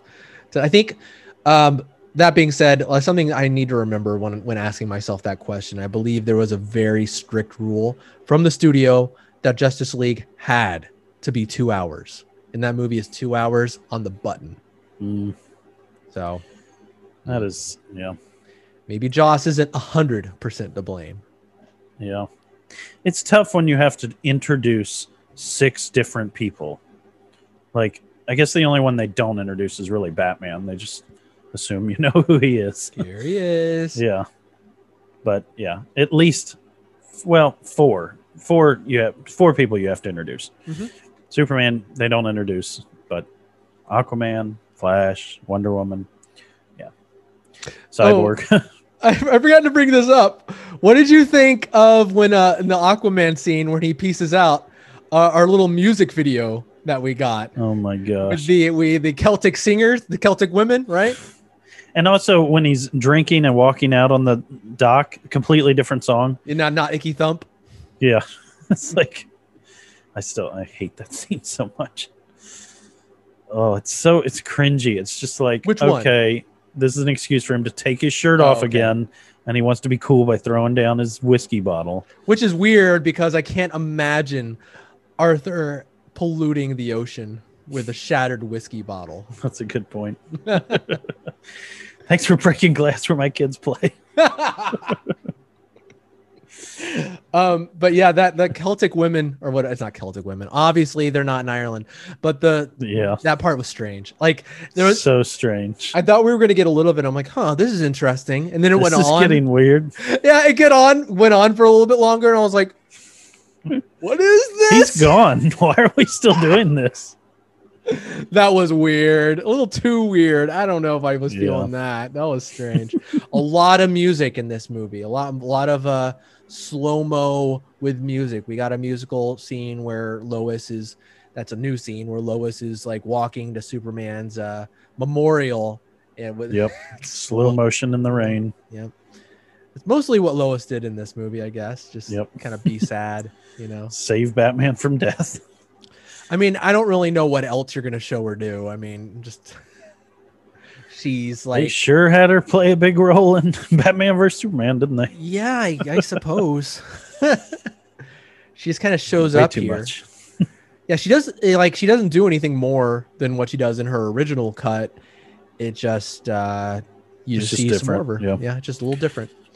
Which, it's hard. I understand it's hard to fit Lois into things. I mean, what are you gonna get her to do? What seriously? Like, is she gonna go report on Steppenwolf? I mean, yeah. I mean, her main role is in understanding who Superman is and what he's fighting for. Exactly, and so that's already been established at this point. It's like she's like let's let you know, like she's to keep the presence of Superman, I think, alive throughout the movie through her mourning. And I think that's pretty much why she's there and what her role is, instead of, because Superman isn't really mentioned much in this movie until he's mentioned, which is fine. Why would they? But yeah. Let's see. What else we got here, man? What else we got? So much. We got so much. Oh, This is definitely a big, huge, giant, huge thing that this movie has. The presence of Darkseid in this movie is kind of throughout. Yeah. Bunch of scenes with him that weren't in the original. Yeah, in the original, you only have his name mentioned once. I think one part Steppenwolf says like for Darkseid, for the Unity for Darkseid. I think he says in like the middle, and you're to just wonder what that is unless you already know. But nope, full on. They showed a lot more when they flash back to the original, like coming together of all the humans and the Amazonians and all the tribes of men. Yeah, where in the original that was Steppenwolf. Yeah. Well, yeah. So Steppenwolf wasn't even in that scene this time, was he? Nope, it was just Darkseid. Right. Yeah. I remembered they switched him out, but I was thinking Steppenwolf was in it in addition. But yeah, you're right. He wasn't in there at all. It literally just like pasted his body onto Darkseid, I guess, for that one. I'm assuming this was probably originally filmed for Darkseid, and they just pasted Steppenwolf onto it. What did you think of that scene? Because it was the exact same animation when he gets like hit in the arm with the axe. Oh yeah, it's like exact same. Mm-hmm.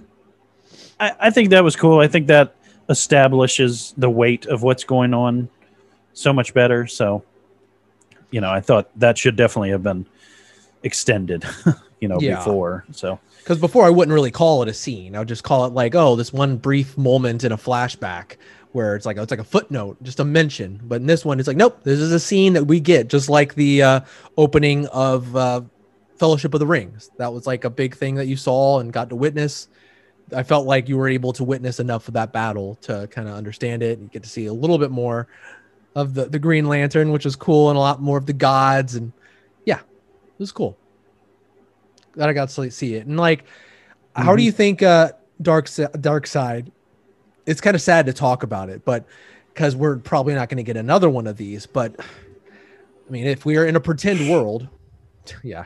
It's so ridiculous to have like such a big setup and then just, man, if I had some control over WB, I'd be wringing some necks. It's like, Absolutely. Come on, guys. Like, you have a freaking gold mine and you're mining it like blind morons. Yep. It's like, I don't know, hire some better people or something. Like, there's no excuse for the way they're handling this. Yeah, it's just complete, I don't know, as you said, blind. It's crazy. I still think that things are going to change. I saw there was some news about like this being established as the new canon, like just recently, like on IMDb, like while we've been talking. Yeah, restoring the Snyderverse. WB shuts down Suicide Squad, Ayer Cut, and restoring the Snyderverse. So I still have some hope that, like, with the right fan interaction, with the right fan reaction to this movie, that things could change within the DC, because there's a lot of money riding on these characters. I mean, WB, they're not going to hold on to the rights to these characters forever if they keep mistreating them. Or maybe they just own them outright. I don't know how that whole thing works. I don't know if DC Comics, has some say as to where these rights go. But if they do, they got to be questioning what they're doing with them. So, and as I said at the top of this thing, I still have some hope that something might happen.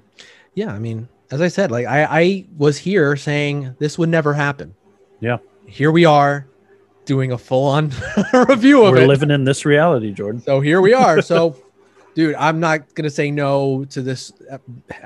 I'm not going to underestimate what is possible. I just really hope Henry Cavill's able to stay in this universe. Yeah. I went back and listened to Manisha and you, or I don't know how to say those names, but you are Manisha's conversation about Superman. And I think it would be really cool if both things could coexist in this universe. If they do want to go in another direction with Superman, there's no reason there couldn't be both things, and it just could add into the whole universe of the Justice League. I 100% agree. I hate it when like those things have to be mutually exclusive. Like I never understand that. It's like, why can't Peter Parker exist alongside Miles Morales? So yeah, it's just, but I really am afraid that it's not going to be the way I want. I think too often these things seem to have to be mutually exclusive, and they can't exist in the same universe. And the studios think of it that way, and it's not like audiences are going to line up in front of a theater where these two movies are coming out on the same day and have to choose between which one they see. It's not like that antiquated. You guys aren't that dumb. Oh wait, maybe you are. No, but I mean, obviously that's not going to happen. But yeah, there's no reason that Henry Cavill Superman should go away. That's what I say. There's absolutely no reason. I'd love to see him continue, and that's what I want. That being said, with how they're building things up to potentially nothing or potentially something, how do you think they're building up Darkseid? I don't really have a problem with it. You know, I'm coming at it as someone who doesn't have a lot of history, didn't read the comics. You know, I only know from the movies I've seen over the years and have a rough understanding of what's going on. Honestly, from the video games, I think was like the first time I was introduced to Darkseid. Isn't he in like what is? No, I'm thinking of somebody else. I'm wrong. There's too many people, Jordan. There's too many people to keep track of. That's Marvel. I'm sorry. So yeah, it's like I have very little history of Darkseid, but how he was introduced in this movie, I'm fine with it. I think, you know, it feels a lot of weight. I don't like it how he looks, honestly. And it may be accurate to the comics, and if it is, then that's fine. I mean, you know, but he doesn't look that menacing. I don't know. Maybe it's something about his face. Like Thanos has this like commanding look, and maybe it's just great, you know, facial acting, like facial tracking acting, but I don't know. He just doesn't seem scary to me. And it's kind of weird when you introduce a character and then in that first thing you see him beat to a pulp. That's kind of a weird thing when he's supposed to be like the ultimate guy. And then you see him like retreating, injured, spewing blood out of his shoulder. It's like, that's a really good point. Oh, so he can be beat by normal people. Yeah, you see him defeat normal people, but you see him defeat Zeus and You should see him decimate, and not like not the first time you see him in a battle. It's a battle that he's losing. That's true. I agree with you. I like how Thanos was built up as like he is like the ultimate Titan, and he lays waste to worlds, and like he was this myth. He was like, we only saw this little thing with him like smirking, and like you said, that model wasn't as good, but it still was like, oh shoot, and I'll just do it myself. And it's like, yes, that's awesome. Which we got. We got here. That's what we got in this movie. Yeah, I guess so. We got the I'll do it myself moment. Basically. But yeah, I mean, Can we just talk about how close these mother boxes are to the Infinity Stones? I mean, I know this stuff all came about, you know, decades and decades ago when these comics were written, but this is such a similar story. It's the exact same thing, Luke. Yeah. I mean, not quite, but in execution, yes. I mean, okay. So what Darkseid? It's also similar to Man of Steel. I'm sorry, I didn't mean to interrupt you. It's just it's also very similar to the change engine that they want to change the world with. The world engine, yeah. World engine, yeah. The world engine. Yeah. What is change something? Is it change engine? Is that what change it is? Engine. There's the change engine and the world engine. Okay. That's too not many confusing engines at all. I don't know why I got confused. It's so I have obvious. no idea, Luke.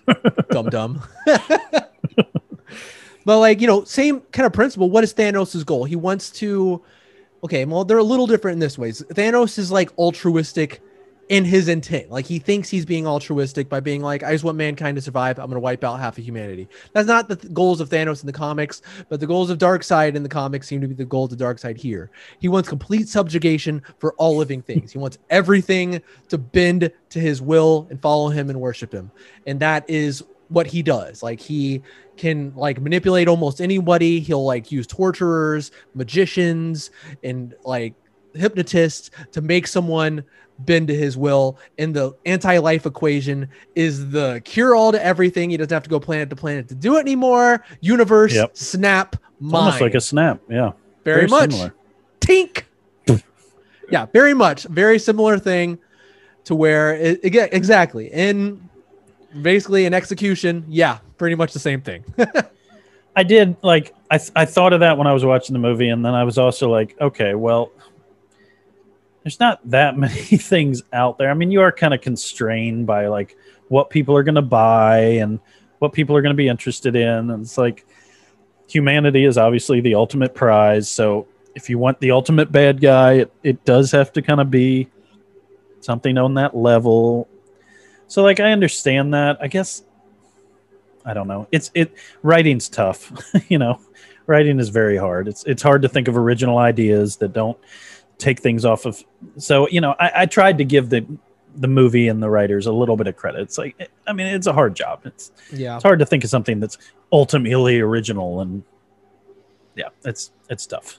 I feel like the universe was at stake very quickly here, though. Like, it went from, okay, they're attacking the world, to, okay, we're attacking each other, to the universe is about to get snapped into complete subjugation to Darkseid if we don't do something. And there was no mention of any of that in the old one.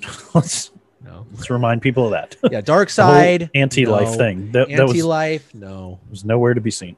No, nowhere to be seen. This is all the setup that was excised. And so, here it is. I think the buildup was cool. Like, there's certain scenes where she goes down, like she gets the arrow this time, and it actually leads her into like some secret chamber where it like shows the legend of Darkseid. And that's pretty creepy. That's cool. And I like when he discovers that the anti-life equation is on Earth, and like Desaad is like, oh, and he leaves. And then you see all the parademons bow, and he's like, what's happening? And Darkseid appears, and he's like, holy crap. That was cool. I like that. That's pretty creepy and menacing. That's good stuff. I think my favorite part of this movie is the ending. Okay. I think the ending was just so much more improved. It was actually felt emotional. It felt like the team was working together. It felt like everybody had a role. I'm kind of torn because I want Superman to be more a part of this movie, and he really wasn't. He was only in about 10% of this movie. Yeah. So I kind of like that because it also gave everyone else had their chance to like play their part. Cyborg, Flash, Batman did his thing of distraction, even though it seems kind of silly, but it was good to see like everybody had their own role. And it's like, there's a reason that Batman had to bring all these people together because they had to play these different roles, and they did get Superman there, but if it wasn't for all the groundwork that was laid by everyone else, it wouldn't have facilitated what happened to happen. I say all that, and it's like, could Superman just have laid waste to everything and just stopped all this? Maybe, but if he was there a whole time, maybe. That's what I'm saying. It's like, maybe they just should have worked on like getting Superman there, like gone to his farm, been like, please. And I mean, and what he been able to separate the mother boxes on his own.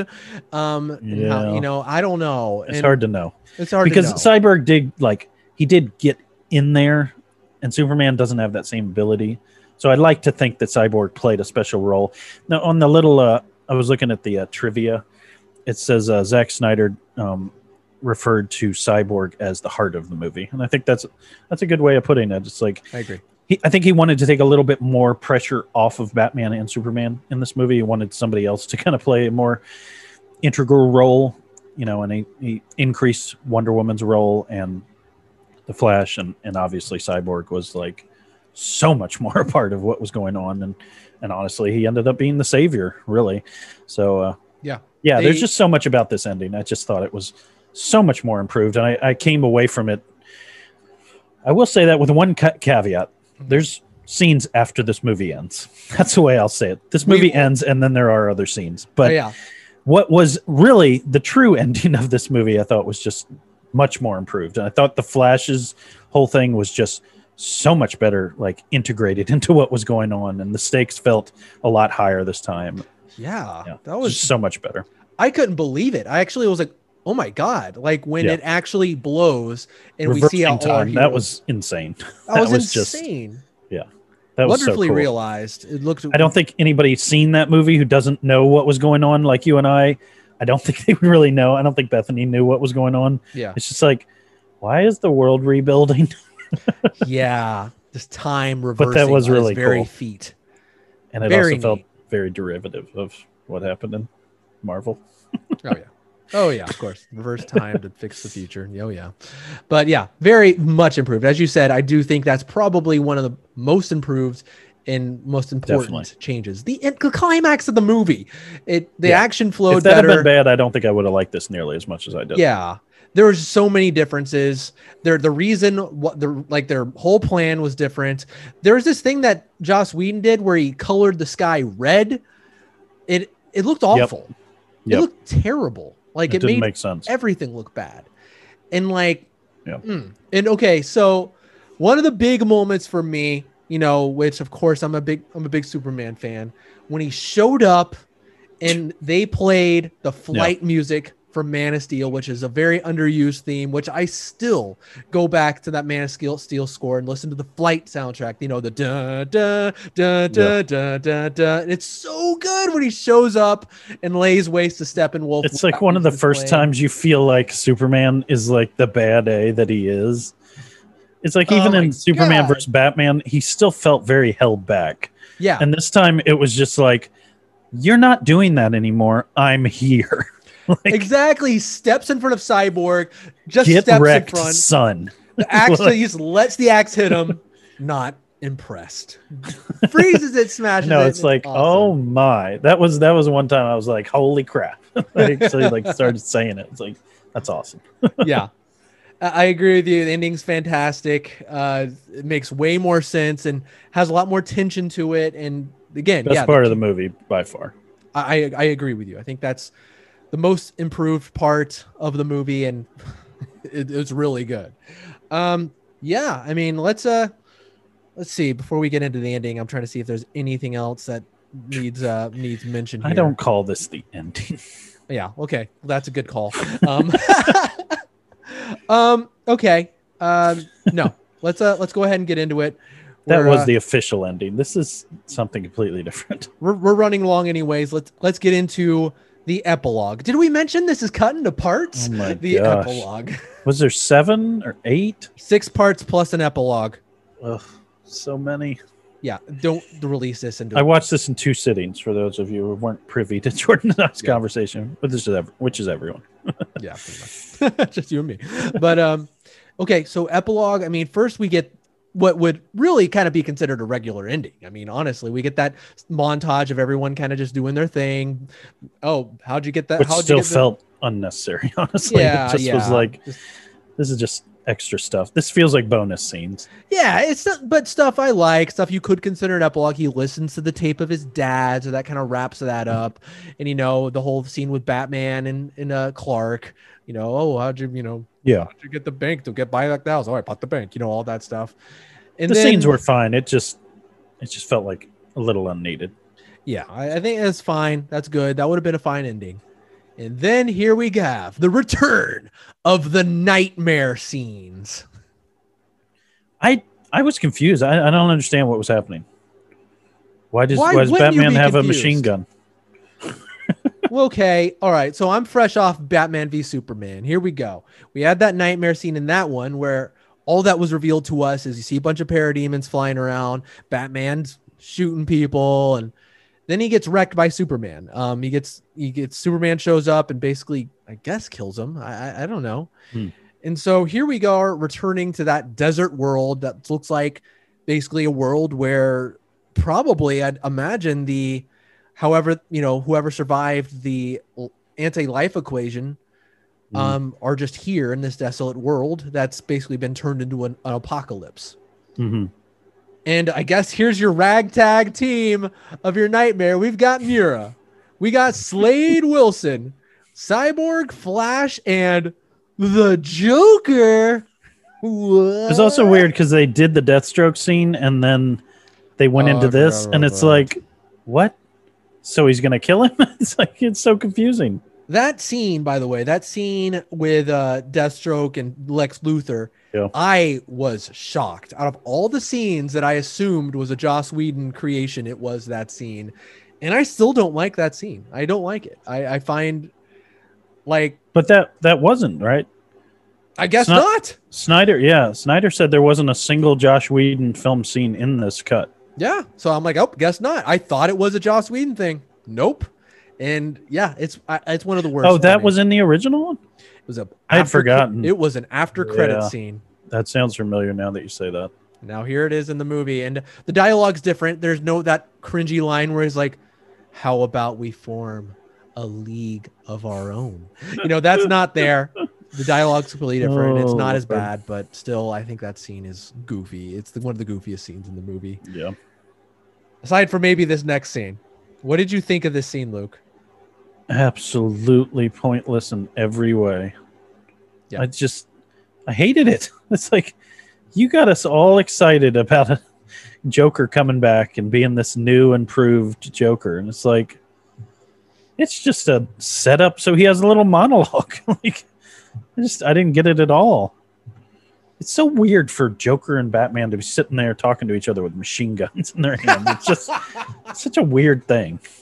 It's like, Batman's got like he's got a nice gun. I like that gun, but it's like, what are they talking about? It's like, what are they even saying? It's like, I killed the Robin. He's like, well, when Harley Quinn died in my arms, she wanted you dead and whatever. Gosh. Let's team up. All right. Yeah. I mean, that's the basis of it. I mean, what else? They're saying a bunch of random crap that I'm sure that it was all improv from what I heard. This is the one scene with them and the Joker not the one, but one of the few scenes that was a reshoot. They filmed this for this, and it feels like it. Yeah, you could tell Batman looked a little older too. Yeah. Yeah, it was just worthless. I don't. And where were the other? There's like shots of like the Joker in the like set photos. None of that crap's in the movie. They were just having a like jolly him in a old prison time. cell. There's like him like dressed up like Jesus. It's like, what? None of that's in there. They're just goofing around one day. They're like, let's have a photo shoot. We could carry machine guns around. You could have goggles on your head. Like, what? I could look like Heath Ledger's Joker a little bit with long hair. Yeah, I mean, I gotta, tell you, I was, kind of looking forward to seeing the Joker and what he was gonna do, why he was here, what he was going to say, and yeah, just further cementing that like Jared Leto's Joker is like gonna be forgotten quickly. I don't like it. There's something about it that seems masturbatory in a way, where it's like he's gonna watch how weird I am. That's always my complaint about his Joker. It's like he's that kid in high school that did a bunch of weird things to prove how weird he was, where the Joker isn't that way. He's just freaking weird. But this seems like someone trying to be weird. And yeah, absolutely, it's the same problem. So yeah, I'm not sold by this at all. But thankfully it isn't our last scene. I'm not too crazy about this, but it's definitely better than that. I was so scared, Luke, I was so scared. So we heard reports. We talked about it. They came out and said there's going to be a massive cliffhanger at the end. I thought when Superman landed, it was going to be a cut to freaking credits. Thankfully, that wasn't the case. Did I miss this scene? I don't know. I have missed this scene. Oh, really? Yeah. I think the Joker thing was the last thing I saw. So, okay. So what we got is Batman waking up. You can describe it and then I'll just see it. Okay. I'll just go down and watch it. So Batman wakes up from here. He hears a sonic boom in the air. Then he comes outside and we see something flying down. And it is the character that we were sort of introduced to before. It is Martian Manhunter. Okay. Yeah. No, I remember that. Okay. Yeah. Right. Yeah, it feels strange and really fan servicey. But it's fine. That's this entire movie. Yeah. It's fine though. He shows up. He's like, you can call me Martian Manhunter. I'm here to help. I've been hiding from this world for too long, but here I am. You've done a really good job, Bruce. I'm proud of you. Let's do this. See you later. Pretty much that. I need to go back. I'm going to go back and watch that because that doesn't feel familiar to you. I think I missed that. Yeah.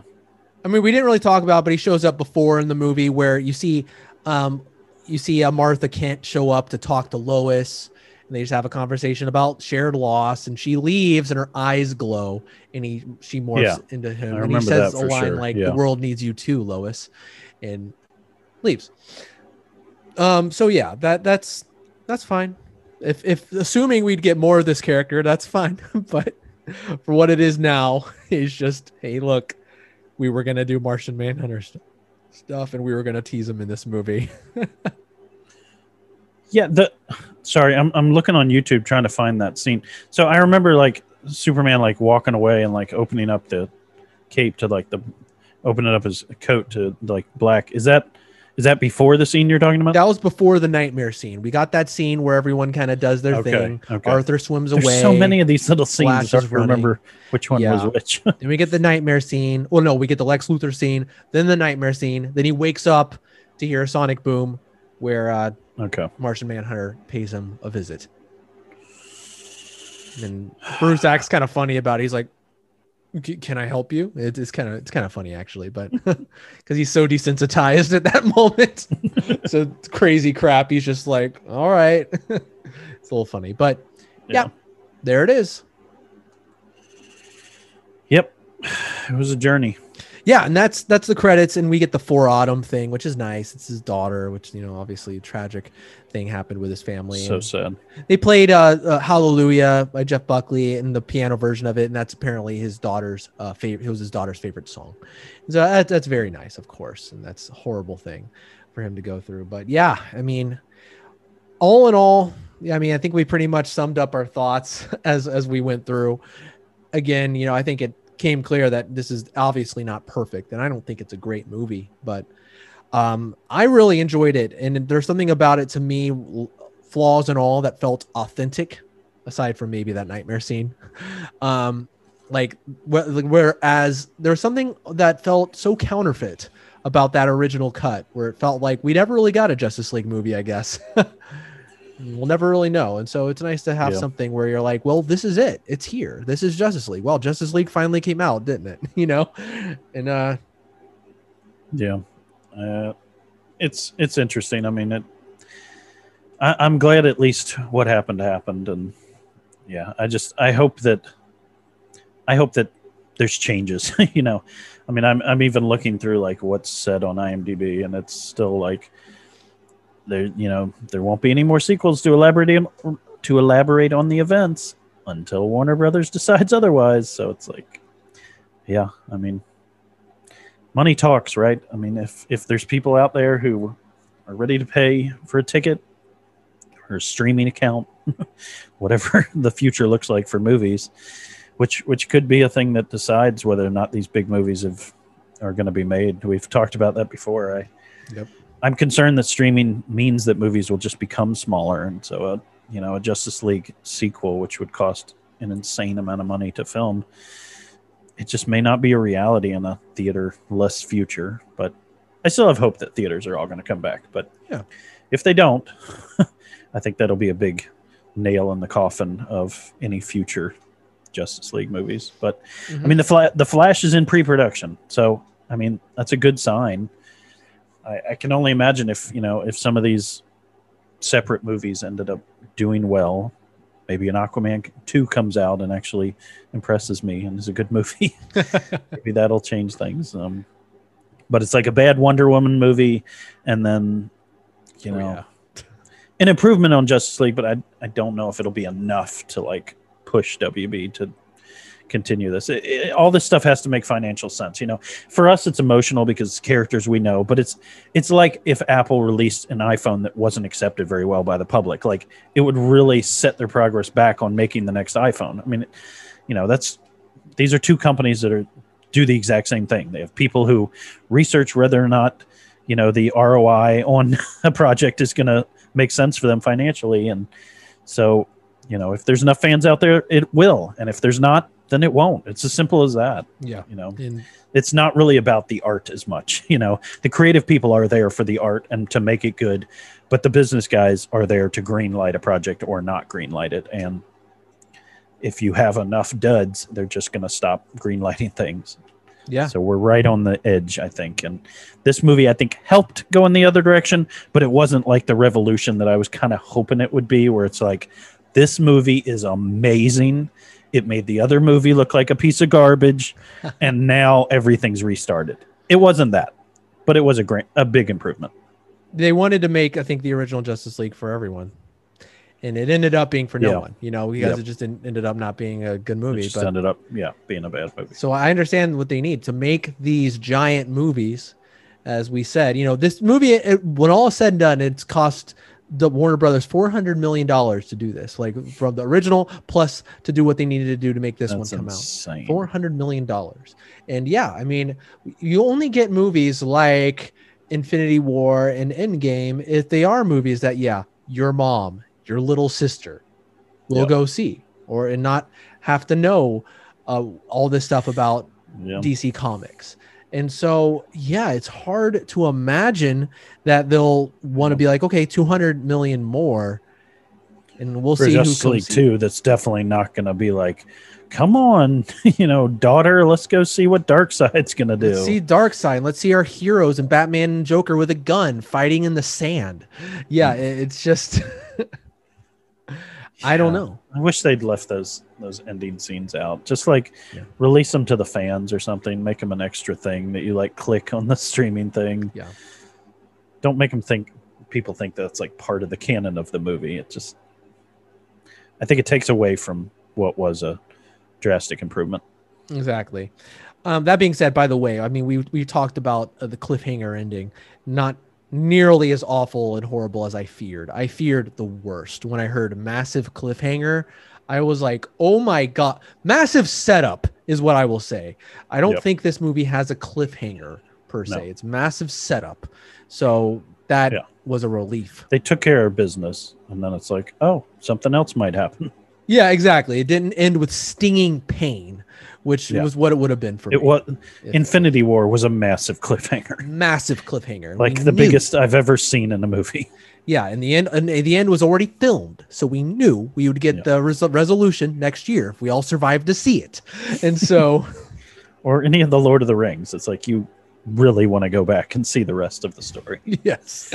And so, yeah, that was a fear that was relieved a little bit for me after this was over. And so, but again, what kind of hurts this is, as you said, by the way, what proves to Warner Brothers that this deserves more? What proves it? Is it more subscriptions? Is it lingering subscribers going past the free trial date? What is it? Like before, the votes were easy to count. Tickets purchased. How much money did it make at the box office? That's easy. What is it now? Well, that being said, I mean, there was this movement that brought the Zack Snyder cut out, right? I mean, it kind of felt like it was like a grassroots internet thing that really got this going. I mean, maybe it's as simple as a hashtag. Like if a hashtag gets enough attention and maybe some stars retweet and comment, I don't know, Zach gets his buddies to join in. Yeah. I don't know who that would be. The stars of the movie, other directors. I don't know. Anybody involved in like the, comic book movie world. I think if you get enough heavy hitters, it's just like anything. It's like anything in sports or business. It's like, it's all about, people influencing other people to do stuff. And so, I mean, it's what you said. There's probably a group of like 12 people that makes this decision. Just guessing. Like it's probably the top people of the board of the Warner Brothers Entertainment or whatever. It's probably those people, they have a guy who heads up the studio in LA, he works down there, he keeps everything moving, and he asks them if they're okay with it. And then that guy, talks to directors and talks to Zack Snyder and talks to writers and everything. And it's like that chain of command. It's like, if those guys up top are told by their CFO, or whoever the CFO is advised by that, hey, like there's enough of a movement here that we can make some money, then it happens. But yeah, it's a complicated chain of events that it's like you have to have people start talking about it online, and then you have to have some big enough names to like get the attention of the studio head. Like the whole thing when what's his name, the Guardians of the Galaxy director, James Gunn, when James Gunn lost his job, like how did that start? Like that seemed like it hit out of nowhere. It's like all of a sudden a tweet from 10 years ago resurfaces and he's fired, like almost feels like overnight. It's like, where did that come from? Panic button. If something like that could happen, like it seems like something like this could happen, kind of the other way for good. Yeah, absolutely. And, as you said, as you talked about, like when people were talking about like BVS and the original Justice League, word of mouth was not good. Word of mouth here is fairly good. Like people, like especially people who are most passionate are happy with what they got. And there's a lot of people, even critics, who are happy with what they got. And so word of mouth can make a huge difference. What's this Snyder cut that a lot of these people are talking about? And it can introduce some of the uninitiated into something maybe they want more of. So it's a possibility. Absolutely. Again, I'm not ruling out anything anymore. Yep. That's right. But yep, here we are. We got it. And the only thing I do wish, I wish that obviously that it was a little shorter. I mean, obviously for obvious reasons, but for me personally, I would like to rewatch it a little bit more often, maybe like, here and there. But it's so long, that's going to be not something I do very often. But I'll definitely be getting it on 4K Blu-ray, and I hope it's a good one with a lot of features, because I am fascinated by some of this behind the scenes stuff. I just want like interviews from Zack. I just want to hear like, I don't know, some stories. Absolutely. I don't know. It's such a tough thing. I'm sure it's going to be like one of the like most important movies for him in his like lifetime, just because it's so tied in with his daughter. And I mean, I just can't even imagine. It's like, I have a son now. Like, I can't even fathom. It's so terrible. I'd feel terrible for him and his family. And I can't blame him at all. It's just a horrible chain of events where he's like on what was probably one of the biggest movies that he was excited to like direct. And then just the worst thing imaginable for a human being happens. And then he's got to like deal with that mentally and obviously deal with his wife. And, I don't know if he has other kids, but yes, it's just terrible. And, it's just, I don't know what all he could say, that isn't to do with that and is to do with like, it's a cool thing. It's I almost feel like somebody should make a movie about what happened here. They will. I assure you that is going to happen. Again, this is something we haven't seen in film history, I think. And so I think it's going to be something that books are going to be written about, and there will be documentaries about, and it will be studied in film class in whatever way. Josh Whedon will be the bad guy, I guess. Maybe. But yeah, I agree. I'm glad this is a win for Zack Snyder. This is a total win for him, and I'm happy for him. Yeah. And from all accounts, he's a nice guy, and I'm glad that his fans and a lot of people are enjoying this, and that they were able to make it happen. And that's very cool. So yeah, all in all, regardless of your feelings about the movie, I think it's a good thing that it's out. Oh yeah, definitely an improvement.